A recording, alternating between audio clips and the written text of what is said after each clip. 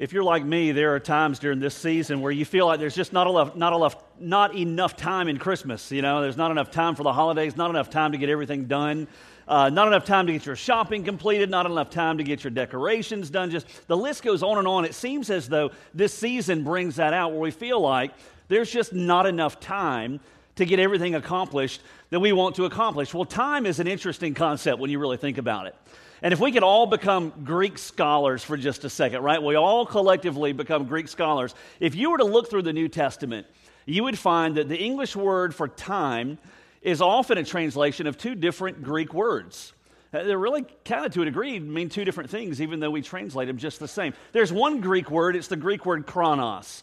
Probably sounds a little familiar to you because we get certain English words, chronological, for example, from it. And that word chronos, when you see it in the Greek language, and when you're reading through the New Testament, that word simply means a formal measurement of time. It's when we formally measure, seconds and minutes and hours. That's what that word is typically speaking of. We use it in our English language a lot of times. We'll say, what time is the ball game, or what time are we going to have supper, or what time does the movie start? That's that word chronos, so to speak. It's a measurement of time. Well, there is a second Greek language word that is used to describe time. It's a little bit different.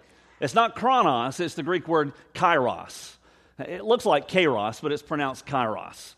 And whenever you see that word kairos, it doesn't mean a formal measurement of time. It's not talking typically in the Bible about seconds and minutes and hours. It's not talking about time from that perspective. But when you read the word kairos in Scripture, it's talking about a moment. It's talking about an opportunity. It's talking about an open window. It's talking about an open door. A time when everything is right, when everything converges and the moment is just right. For example, and you know this as well, that even some certain songs capture this to some degree. In fact, just listen. Listen just for, this is very Christmas-like here. Just listen for a second to this little audio clip. You'll get a sense of what kairos looks like in the English language. Just listen to this for a second.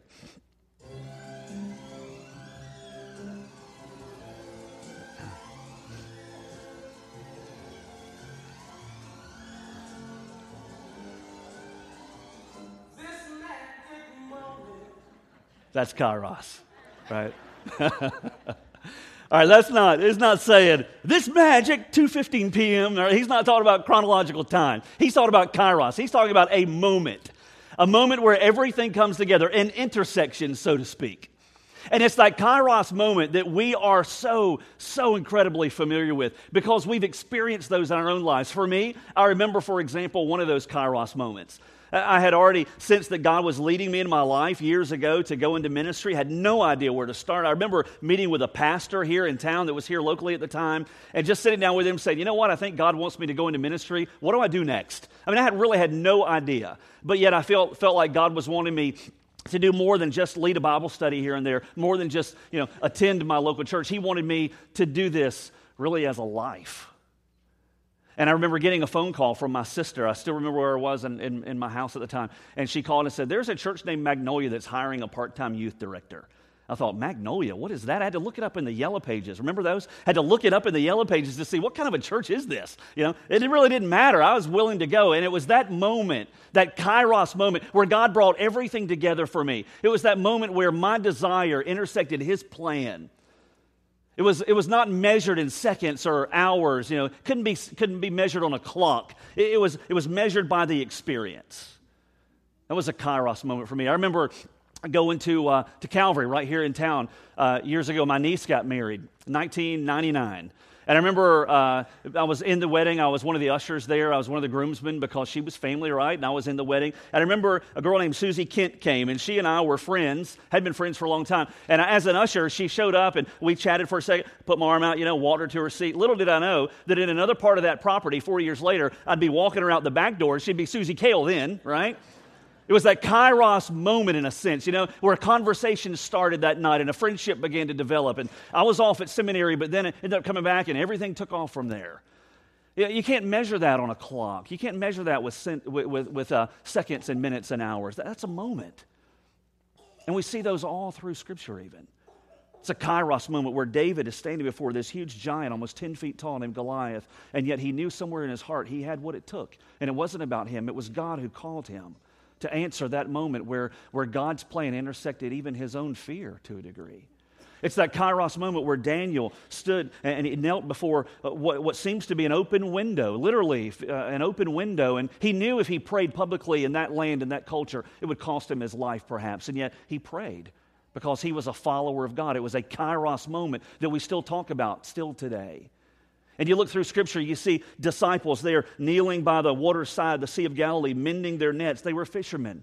And yet this was a moment where God's plan would intersect their lives, and they would be called from that place by a man named Jesus to follow him. It was a moment. You can't measure the way we measure time on a clock. That was a Kairos moment. And here's what I found, that when you look at the Chronos moments, those times that, that formal measurement of time, life happens in Chronos, doesn't it? I mean, our life happens. That you'll go shopping today and you'll come back at a certain time. You'll go to lunch and that lunch will end at a certain time on a clock. Life happens within Chronos. It happens in that formal measurement of time. Here's what I found, however, is that life change happens in Kairos. God changes our lives oftentimes at specific moments where everything comes together. And where we don't have any control over those Chronos moments because we can't stop time, we do have something to say about those Kairos moments because we can either choose to meet him there at that intersection and chart a different course with Christ at the head, or we can choose not to.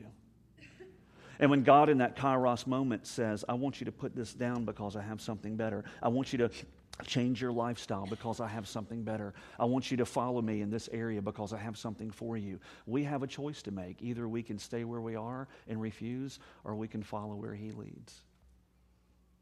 And who knows that maybe this morning even, for you, bringing whatever you brought in through that door with you today, whether it's a failure, whether it's a heartache, whether it's loneliness, whether it's a challenge you face, whether your faith has been shaken, or whether you just need a Savior like all of us do. Who knows that maybe, as Esther would have said even in the Old Testament, that God didn't bring you here to hear everything this choir has sung for such a time as this, that you might know him through giving your life to the Savior named Jesus, who came, born of a virgin, and lived a perfect life, and died on a cross, rising again 3 days later, so that we could have just the Savior that we need. The book of Mark, chapter 1, captures it, I believe, for us. Look at what it says on the overhead. It says, after John had been taken into custody, Jesus came into Galilee, preaching the gospel of God. That gospel is the simple message that we have all sinned, and we are in need of a Savior, and that sin separates us from God, and unless someone takes our place and pays for that sin, we'll be forever separated from God. And yet the gospel message tells us that Jesus came to give his life so that sin can be forgiven, life can be restored, that our relationship with God that was broken can be healed and reconciled for all those who turn from sin and give their lives to Christ. Jesus came pronouncing that message, the gospel of God, and saying the time, that Greek word is the word kairos. He says this moment, the time, everything has converged. All that the prophets had said, everything that we knew was coming has now come with the coming of Christ. The time is fulfilled, Jesus says, and the kingdom of God is at hand. What's our response? That we must repent and believe in the gospel. Timeless Christmas. This time's going to end, you know that, right? It's going to be January before you know it. You're going to be watching bowl games, and you're going to be starting exercise programs, and you're going to get memberships to the health club, and you're going to be going and exchanging stuff at the store and getting things that you really, really wanted instead of what you got, right? This time is going to end. Chronos, it always does. Kairos moments end.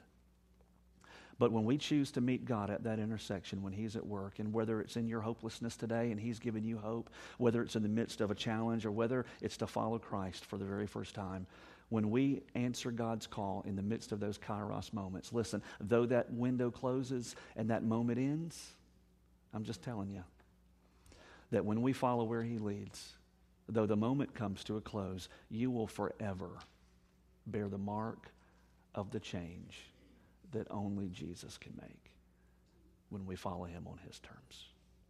In that sense, this can be a timeless Christmas, one you will always remember, one that can change forever for you if you but give your life to Christ and follow him from this day forward. Let's pray.